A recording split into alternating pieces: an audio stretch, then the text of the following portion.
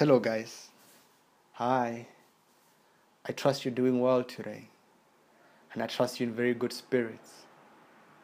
I also hope that you are feeling quite positive and hopeful about whatever space you may be finding yourself in currently in your life.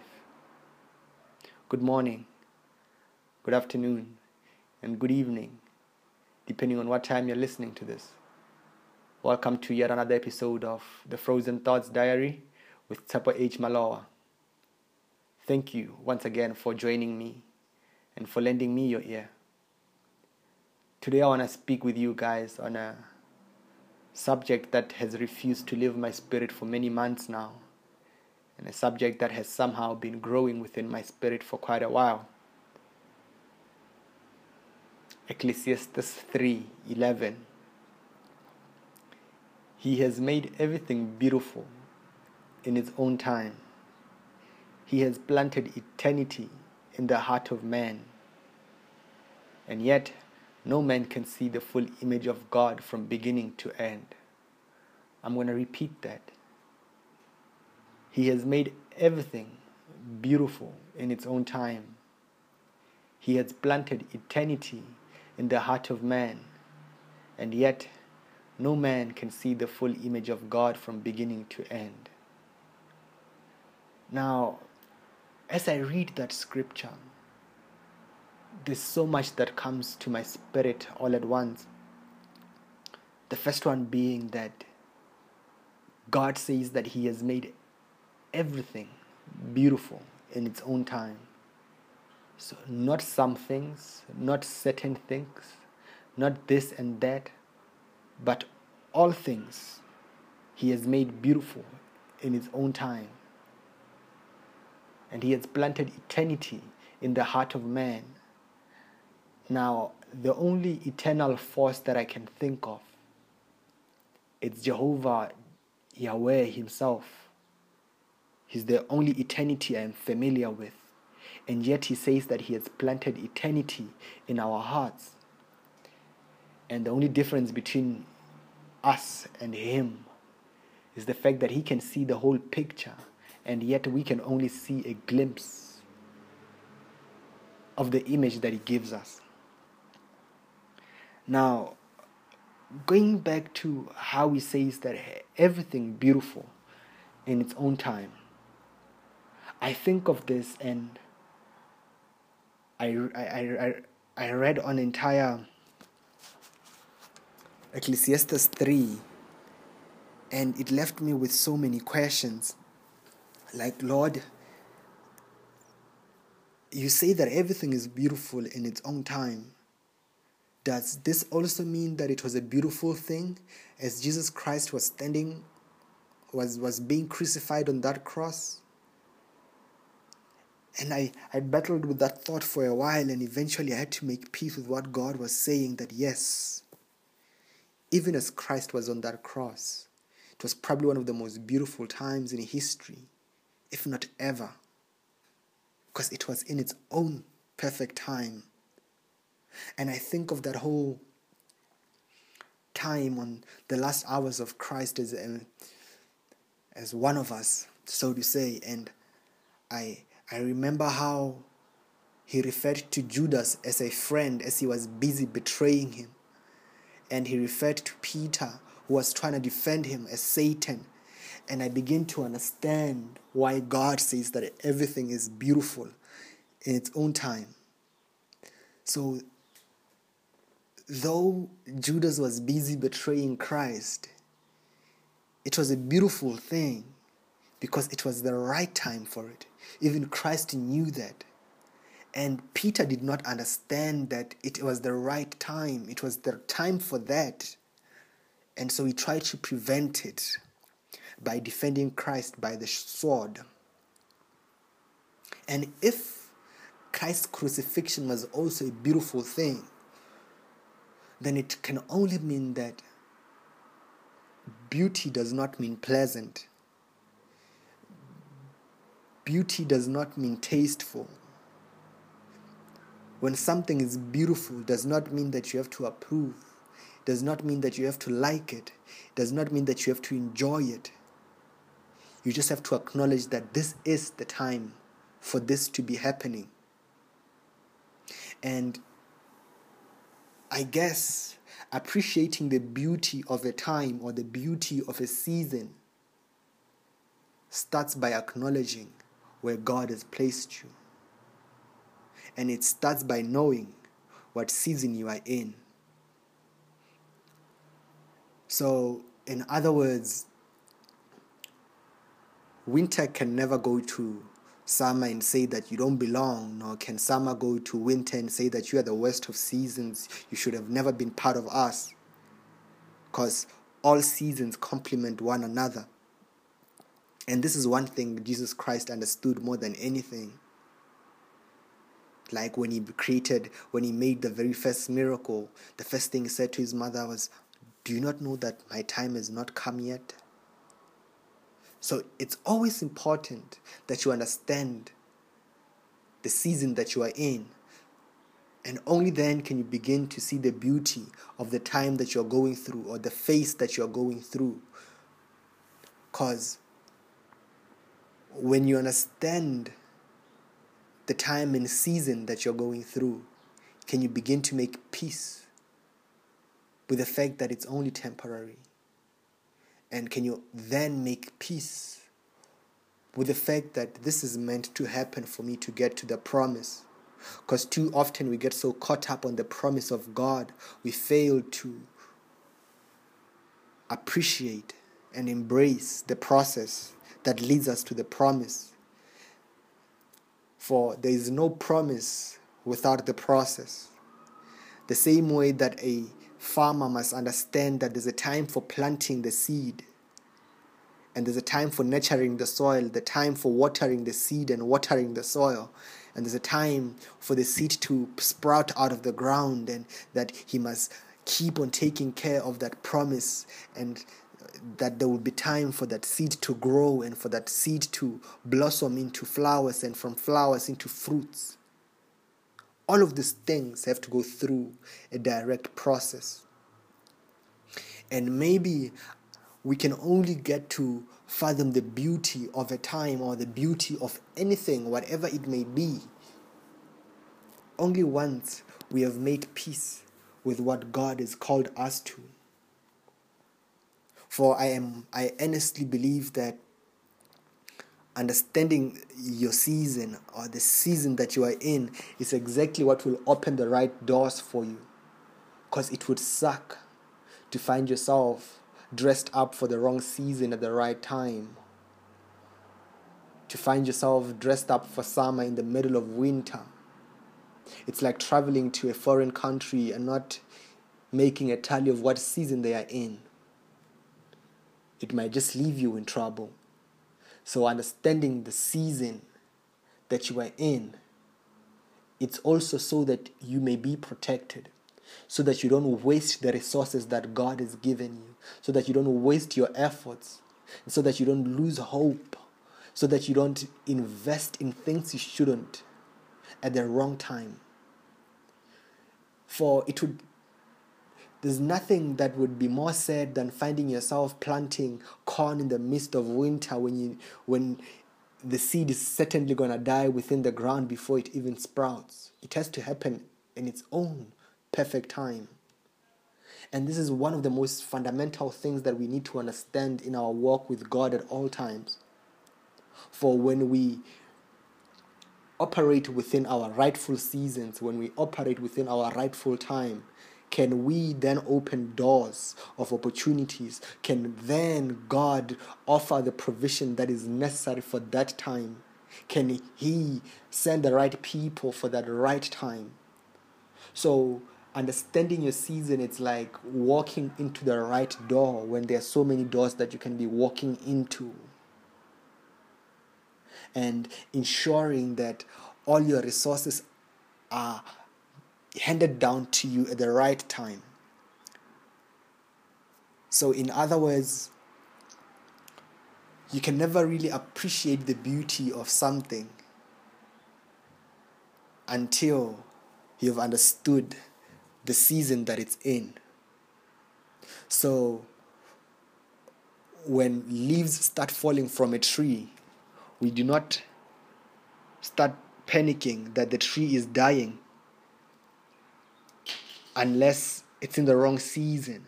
So we know that when it's autumn or fall, it's the right time for the leaves to be falling off the tree. But when it comes springtime and the flowers refuse to bloom, that's when we start to panic that it is the time for this and this is not happening. I honestly believe that we can never truly appreciate the beauty of a time that we are going through until we have learned to listen to the voice of God, until we have learned to discern what God is saying to us. It's the same way that God spoke in the book of Habakkuk 2, verse 2 to 3, where he says that write the vision down and make it plain upon tablets, that they may run that readeth it. For the vision is yet for an appointed time, but at the end it shall speak and not lie. Though it tarry, wait for it, because it will surely come. It will not tarry. So, while God has given all of us dreams or visions or goals that won't leave our spirit, we always need to understand and make peace with the fact that when He says that He has planted eternity in our hearts, not only does He mean that He has planted His entire self within us, He also means that He has given us the capability to foresee what God has already done for us. So maybe our vision and our dreams and what God has imparted within us, it's only there to remind us of how beautiful it is. Maybe time exists so that we may begin to appreciate the process of how things come to be. Can you imagine if a woman just wakes up one day and she's told that you've got a baby? It wouldn't make sense because she never would have understood the process that she had to go through. She never would have understood the season. So maybe the season and the times are also there to help us appreciate the promise. Like it also says in the book of James 1 verse 4, where it says that make sure that your endurance carries you all the way without failing, so that you may be perfect and complete, lacking nothing. Other versions say that make sure that your patience carries you.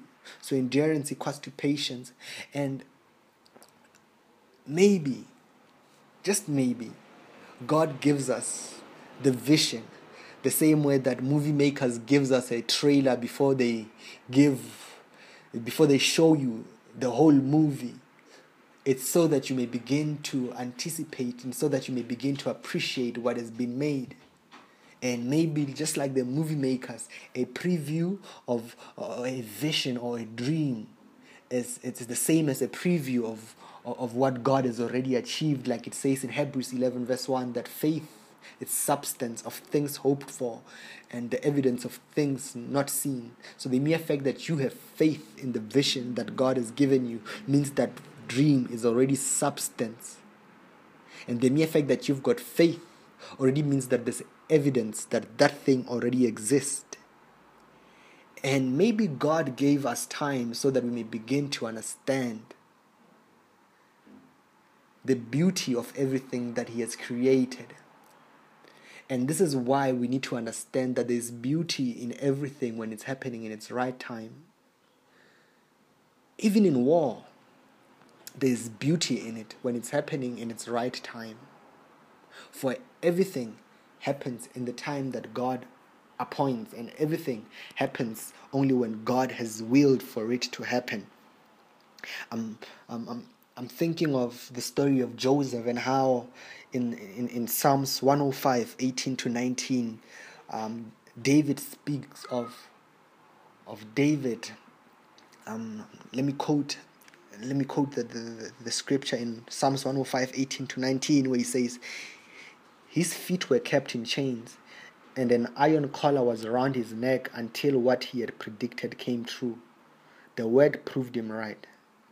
So Joseph's feet were in chains, and his neck was trapped in a collar in a collar neck until what he had predicted came true. So this basically means that David was imprisoned because of the vision that he had, or was troubled, or had to go through the trials and tribulations that he had to go through, simply because he had a vision and simply because he had a dream. Now, I don't know if you are like a Joseph, but I know that I've been a Joseph at some point in my life, where I was tortured by my own dream and wondering, God, is this dream ever going to come to pass? When friends are starting to think that, man, Maloa, you're just a daydreamer, and family has got expectation that, why don't we see the results? Why don't we see this? And friends are like, man, maybe you should come back to reality. Maybe you should stop dreaming so much. Maybe you should stop hoping so much. Maybe you should stop wasting your efforts. Maybe you should stop. But Joseph held on to the vision, and he endured the humiliation, he endured the imprisonment, he endured everything until what God had predicted, and until what he had predicted came to pass, until the word proved him right. Now, in saying that, I want you to know that for as long as you know that it is God who has placed that vision within you, for as long that it is God who has placed you in the situation that you are in, no matter how good or painful, or no matter how good or bad, rest assured that it is beautiful that you are going through that time. And when you look back one day in due time, you will realize how necessary it was that you go through the time that you went through. For everything is beautiful in its own time. May we never forget that. And may we never fail to grasp the season that God has placed us within, so that we may act accordingly when we step within that season, so that we may know when it's time to plant and when it's time to reap, so that we may know at all time what time it is. The same way that Christ knew to the exact day that it is time, to the exact hour he knew that it is time.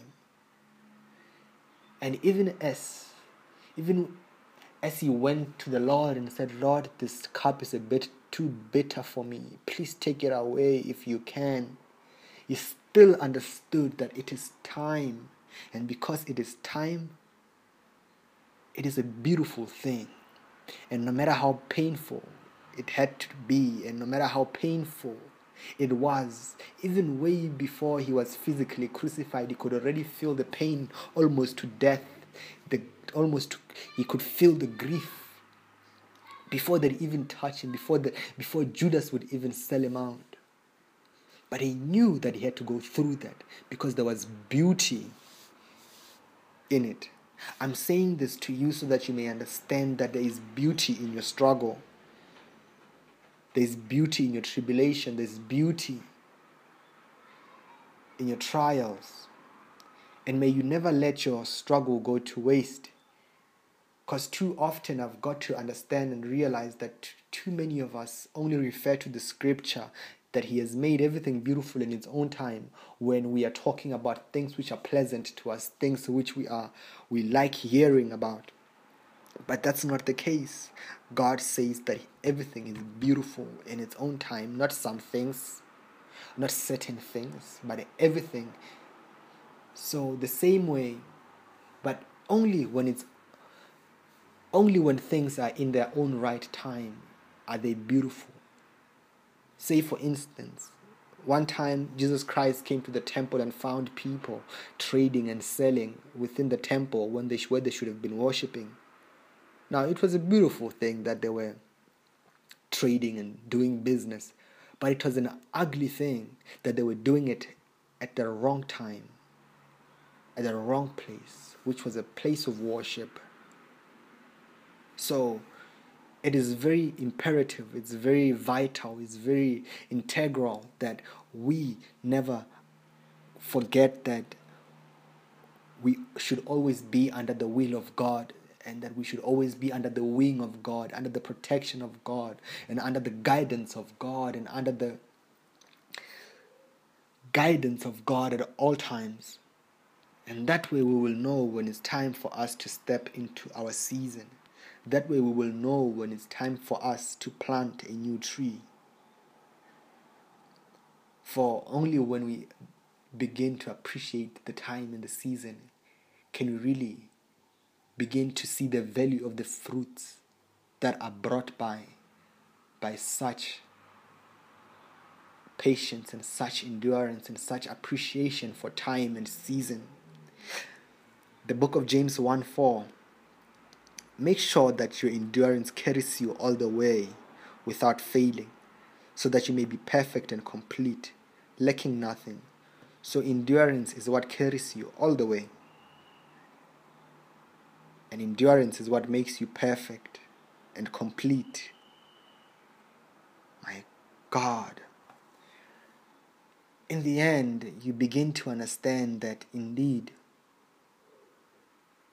understanding our season and understanding that everything is beautiful in its own time, it's also so that we may have our provision and our opportunities, and so that the right doors may be opened at the right time, and that the right people may be sent at the right time, and so that we may not be delayed unnecessarily. Because too many of us are delayed for many years because we don't realize or recognize the time and the season that God has placed us in. And as a result, we end up wasting a lot of resources, a lot of effort, a lot of energy. And in the long run, we find that we have run out of hope. We have run out of courage. We have run out of encouragement. And it is all because we were not acting according to the time that God has placed us in. It is vital that we always act according to the seasons that God has placed us within. And maybe we can never truly appreciate the seasons completely and fully until we know what seeds we've got in our hands. So I guess understanding and appreciating the seasons also begins with knowing what seeds you've got in your hand, because it all starts with the seed. For it was the very first order given to man that we must be fruitful and multiply. So unless you know what seeds you've got at your disposal, none of the seasons will ever mean a thing to you. You can never understand your season without patience. Patience for time, and patience to hear what God is saying. Now, in conclusion, I'd like to read the book of Proverbs 19:21, or just remind you of what Proverbs 19:21 says. It says that many are the plans in a man's heart, but it is the Lord's purpose which prevails. May we never forget that we can make all kinds of plans under the earth, but unless it is in the will of God, unless it aligns with the purpose of God, all our plans are useless and all our plans are worthless. And this is why we need to let God guide us at all times in all things that we do. Now, I'm going to close this with reading the book of Ecclesiastes 3. And I hope that it helps you somehow. And I hope that you find some light in this entire passage as I have also. A time for everything. There is a time for everything and a season for every activity under the sun. A time to be born and a time to die. A time to plant and a time to uproot. A time to kill and a time to heal. A time to tear down and a time to build. A time to weep and a time to laugh. A time to moan and a time to dance. A time to scatter stones and a time to gather them. A time to embrace and a time to refrain from embracing. A time to search and a time to give up. A time to keep and a time to throw away. A time to tear and a time to mend. A time to be silent and a time to speak. A time to love and a time to hate. A time for war and a time for peace. What do workers gain from their toil? I have seen the burden God has placed in the human race. He has made everything beautiful in its time. He has also set eternity in the heart of man. Yet, no one can fathom what God has done from beginning to end. I know that there is nothing better for people than to be happy and to do good while they live, that each of them may eat and drink and find satisfaction in all their toil. This is the gift of God. I know that everything God does will endure forever. Nothing can be added to it and nothing taken from it. God does it so that people will fear him. Now, with that said, I would just like you to remind you once again that God has made everything beautiful in its own time. And for as long as you're under his will and for as long as you're under his wing, then whatever you're going through, it's for the greater good because you love him. And there's nothing more important than for you to enjoy the works of your own hand. And there's nothing more important than for you to enjoy your own toil. May God guide you in every single thing that you do. May he guide your steps and may he be with you in everything that you do. And may you never, on your brightest day, and may you never, on your best day, forget that you need God just as much as you did on your worst. I thank you. I thank you so much for your ears and for listening. And yeah, may God bless you and be with you at all times. He has made everything beautiful in its own time. Hello guys. Hi. It's me. It's Tapa H. Maloa. I hope you all are well and I hope you all are in very good spirits and I hope that you're feeling hopeful and positive and yeah, that you're in a very good spirits today, as usual. Welcome to yet another episode of the Frozen Thoughts Diaries with Tapa H. Maloa. Good morning, good afternoon, and good evening, depending on what time you're listening to me right now. I can't wait to share with you on what has been imparted within my heart today, and on this topic that's been stirring me up so much, and this topic which I feel and know that you and I can all relate, like anybody else who exists on this planet can also relate to this and who has somehow been moved by this. And in fact, this is the one aspect that affects all of our lives somehow in one way or the other. And yeah, today I want to talk with you guys about the power of music.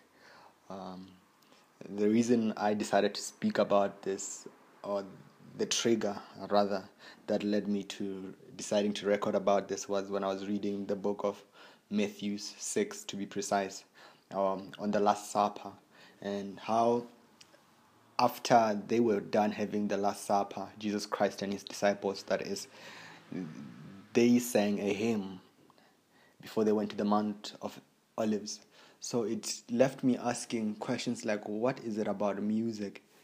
What is it about music that even Christ would seal a significant point and a significant ceremony, so to say, with something such as music? You could have ended it with prayer, or they could have just ate and left, but they had to sing first before they'd go anywhere. And it left me asking what it is about music that moves us so much, and what is it about music that makes us want to dance, especially. Like, that's the one thing, that question, that that what is it about music that just makes people want to dance and move? And what is it about music that makes us want to cry and reminisce over the past? And what is it about music that heals us? And what is it about music that makes us feel understood? And what is it about music?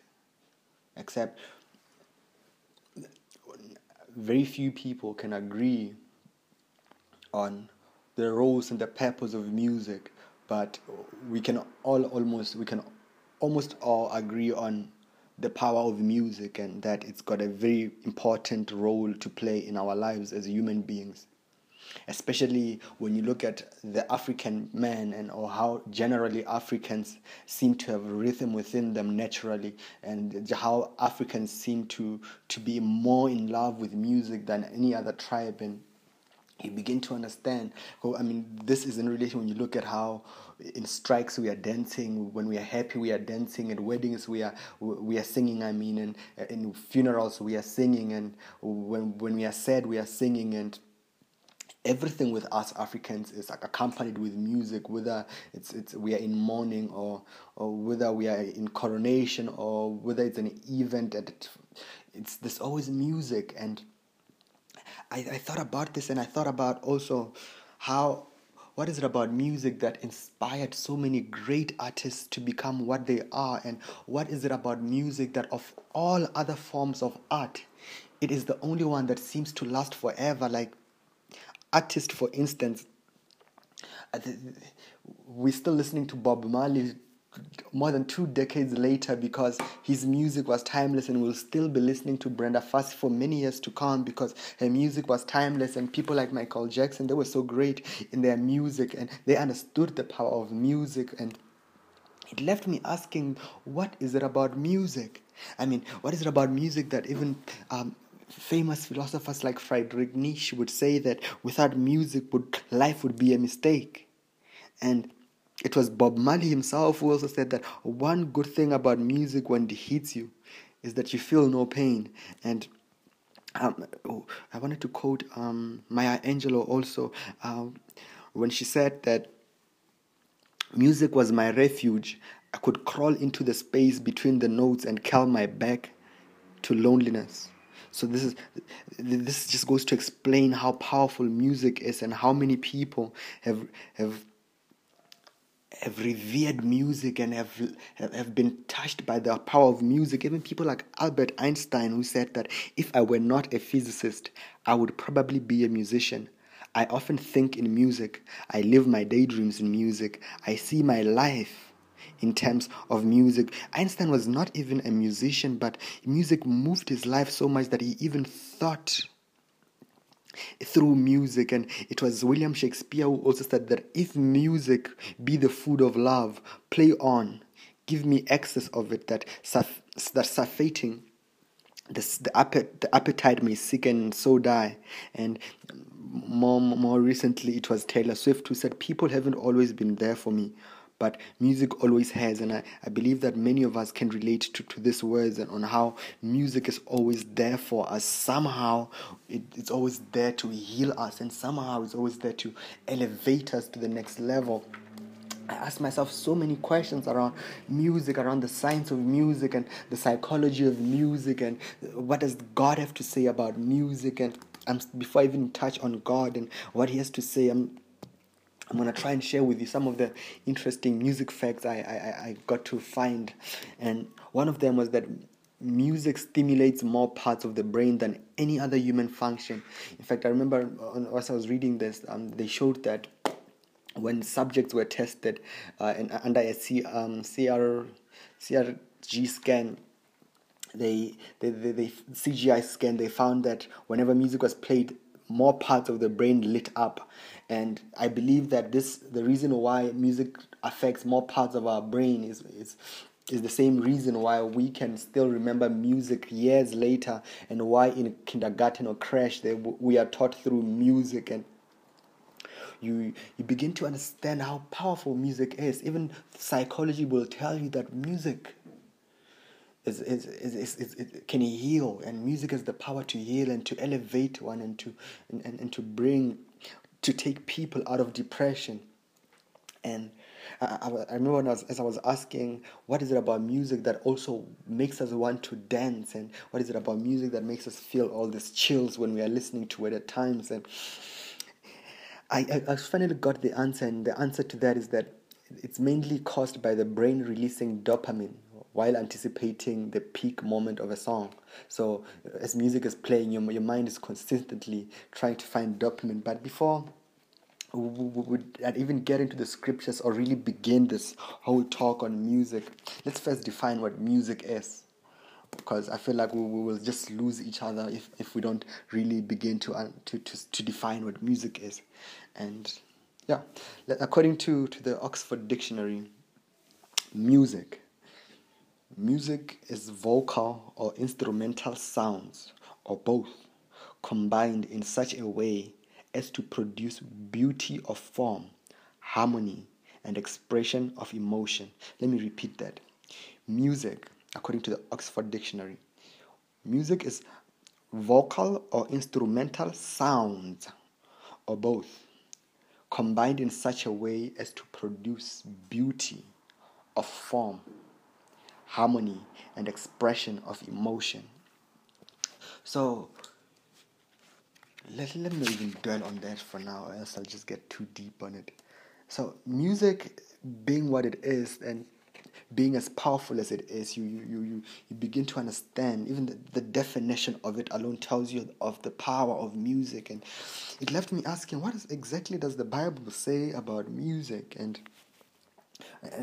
what is it about music? And I remember as I was reading the book of Second Kings 3, that's where I got to understand another dimension of the power of music as I was reading the story of the three kings. I hope you go read the passage. Well, in the book of Second Kings 3, it's the king of Moab had rebelled against God and had led his people into sin, and God was not happy. And so three kings, it was King Joram, who left and gathered King Jehoshaphat, the king of Judah, and also King Joram and King Edom to come join him as they go into this war. So these three kings have come together to go fight a war with one man, Moab, the king of Moab. And from that alone, you begin to understand how powerful these three men had to be. How powerful this man who had rebelled against God had to be for three kings to come together to go fight against him and to seek God to go before they could fight him. So Joram, Judah, and Edom are going to war, and I'm going to start reading the Bible now. I'm going to read from 2 Kings 3, and I'm going to start with verse 9. So King Joram and the kings of Judah and Edom set out. After marching for 7 days, they ran out of water, and there was none left for the men or the pack animals. "We are done for," King Joram exclaimed. "The Lord has put the three of us at the mercy of the king of Moab." King Jehoshaphat asked, "Is there a prophet here whom we can consult the Lord?" An officer of King Joram's forces answered, "Elisha, son of Shaphat, is here." He was Elijah's assistant. "He is a true prophet," King Jehoshaphat said. So the three kings went to Elisha. "Why should I help you?" Elisha said to the king of Israel, "Go and consult those prophets that your mother and your father consulted." "No," Joram replied, "it is the Lord who has put us three kings at the mercy of the king of Moab."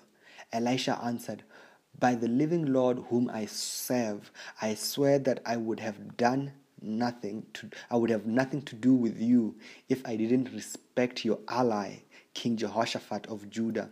Now get me a musician." As the musician played his harp, the power of the Lord came on Elisha. In other versions it says, "The hand of the Lord came upon Elisha." Verse 16, "And he said, 'This is what the Lord says. Dig ditches all over this dry stream bed.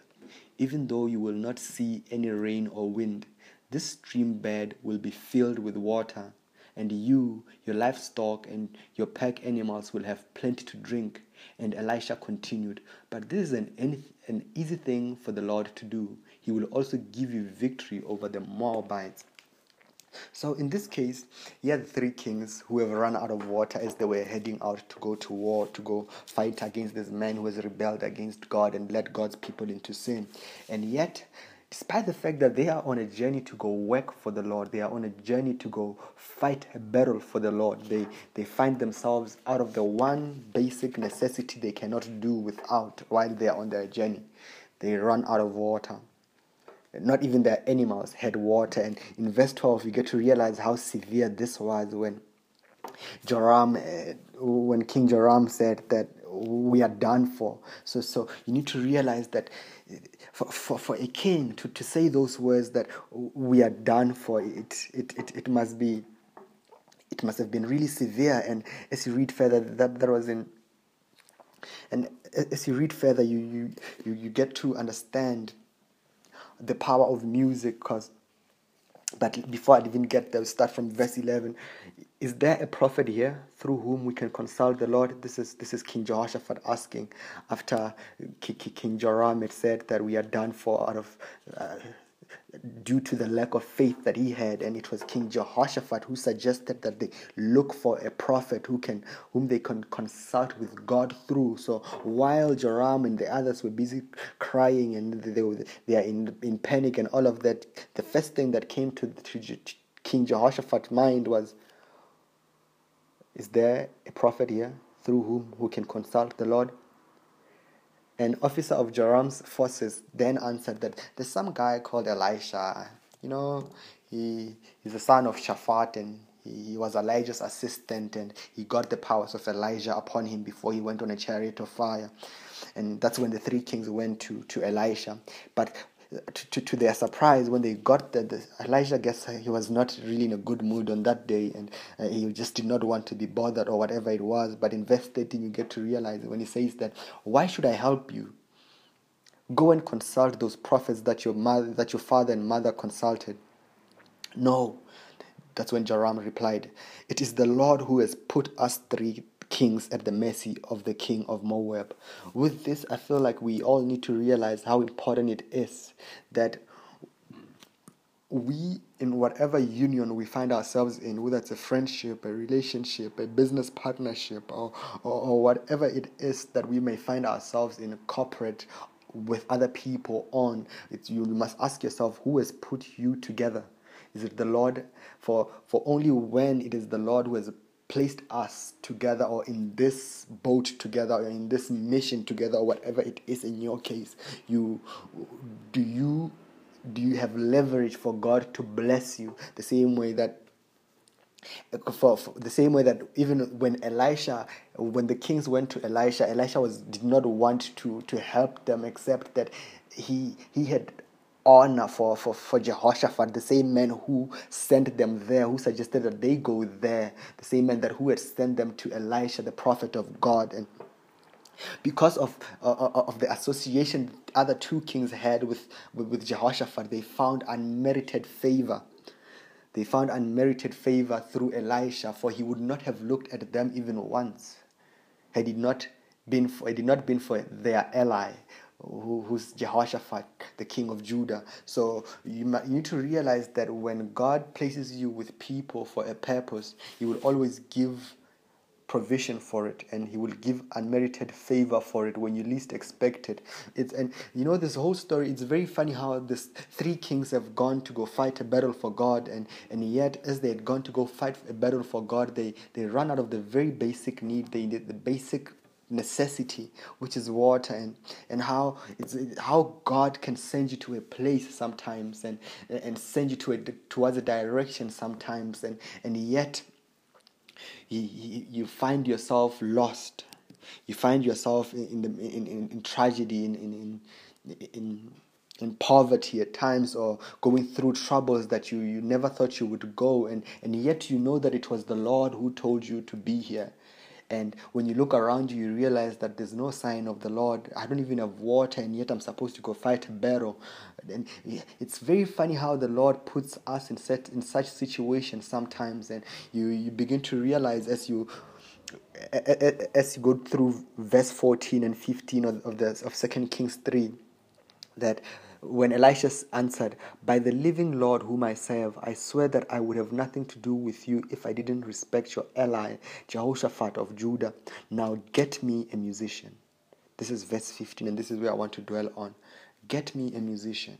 So Elisha is not in a mood, and Elisha is just not, he's high or down at all. And now this guy, because of Jehoshaphat, he's now willing to go consult with God on their behalf and prophesy on their behalf through God and from God, and only then he asks for a musician. I mean, he could have asked for a lot of things. He could have asked for so many things, and he just asks for a musician. It left me asking, what is it about music? Once again, what is it about music that even Elisha, before he would mediate on such a miracle, he needed music? That a battle, probably the biggest battle in the Bible, if you ask me, of three kings who had come together. It's like three nations going against one, and for them to win, they needed a musician first to mediate with them, to mediate on their behalf with God. And I love it in verse 15 as it goes on. As the musician played his harp, the power of the Lord came upon Elisha. I love the versions that say that as the musician played the harp, the hand of the Lord came upon Elisha. And it leaves me asking, what is it about music which makes it so powerful that even God cannot help himself but reach out to the musician and and reach out to the worship? And what is it about music that not even the Lord could help himself but reach out and bless those who were within the influence of that same music? And you begin to understand the power in music, going back to the definition that I gave earlier, that the power in music lies mainly in the power of its vibration and sound. For music is nothing but rhythm, but I'm going to help you understand that better.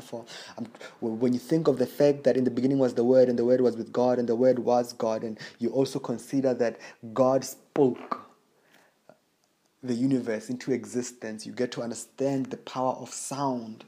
And when you think of how you begin to understand the power of sound and speaking, and now if just speaking is that powerful, what more about music, when music has got such rhythms? And I believe this is why even the Bible throughout keeps on reminding us that we must shout out in praise and in songs, and we must praise the Lord, and why David was such a terrific author and musician and poet, and why even the smartest man in Babylon, who was King Solomon, even dedicated an entire book called the Song of Songs, or Songs of Solomon. And you begin to understand the value of music, that a man as smart as Solomon would even write an entire book just on music alone.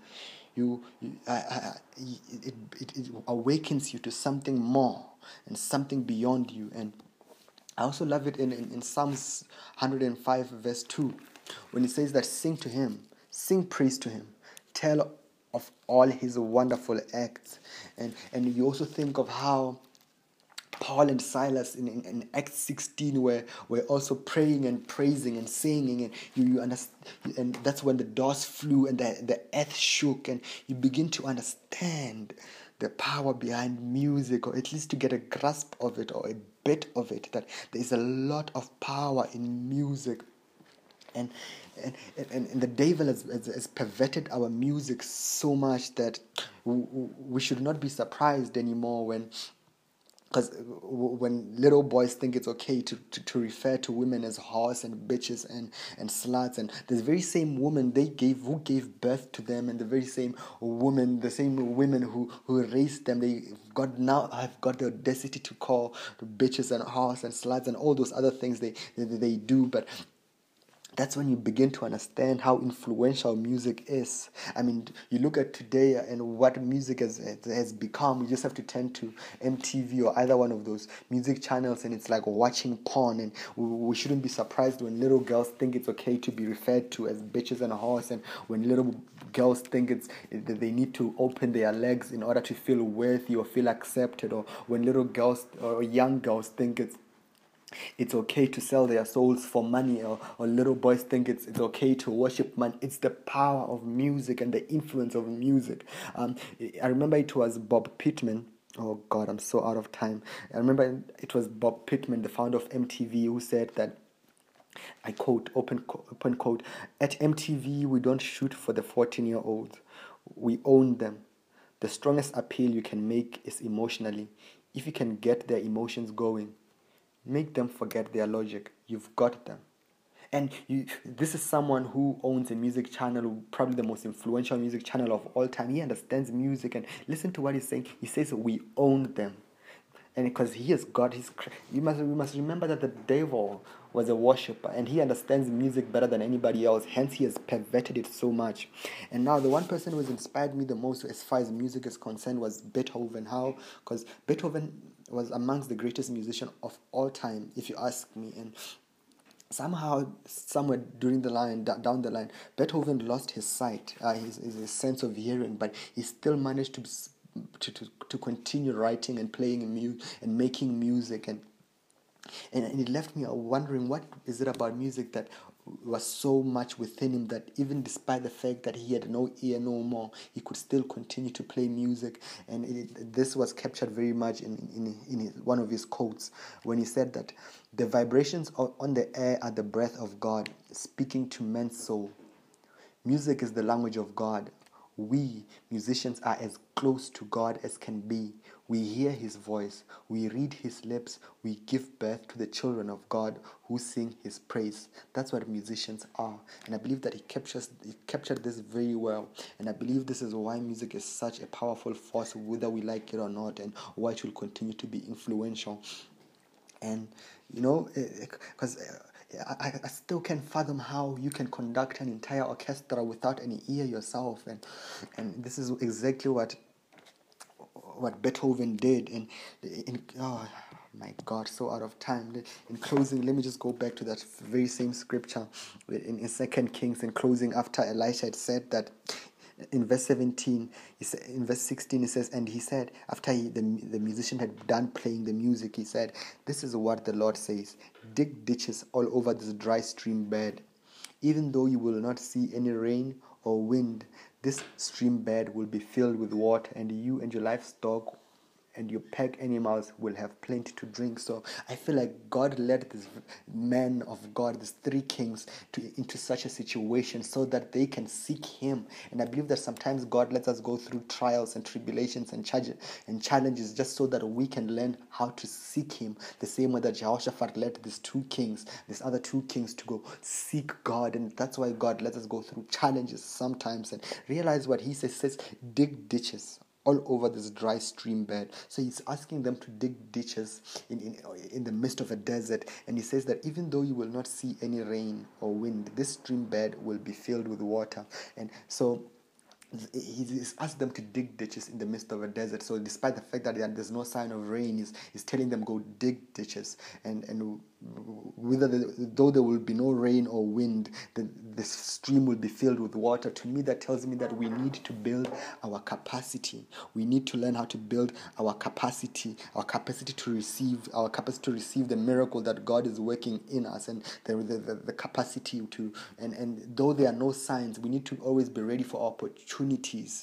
Though there are no signs of them coming, for though there will be no cloud, and though there will be no rain or wind, the ditches will be filled with water. And it's very funny how God can change situations oftentimes, and very funny how God usually makes an appearance at that very last moment when we're about to lose hope. And in closing, because I'm out of time, I just want you guys to meditate on this scripture on 2 Chronicles 5:13 on music, and how the harmony and the rhythm of music had led God to just calm and Let me just read it. The trumpeters and musicians joined in unison to give praise and thanks to the Lord, accompanied by trumpeters, cymbals, and other instruments. The singers raised their voices in praise to the Lord and sang, "He is good.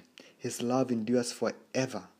Then the temple of the Lord was filled with the cloud. It makes you wonder, what is it about music that is so powerful that even God would send a cloud within a temple, within a room? That music is so powerful.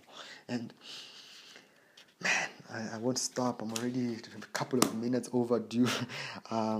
Guys, I just hope that from this alone you understand the power of music and the role of music in our lives, and how God had meant for it to elevate us and to honor us and to teach us and to grow us, and how the devil has perverted us. And I hope you protect your mind and you protect your heart against all these evil forces in the music industry right now, and all this evil influence that is working upon our hearts and upon our children's heart and upon our sisters' hearts and all of that. I pray that you protect yourself, and I pray that you awaken to the power of music, and that God elevates you to next levels through music, and that He elevates you to the next levels of glory through music. And I have to stop. Goodbye, guys, and I love you so much, and God bless you so much. God bless you so much and be with you, and continue to enjoy the music and enjoy it even more now that you understand it even more.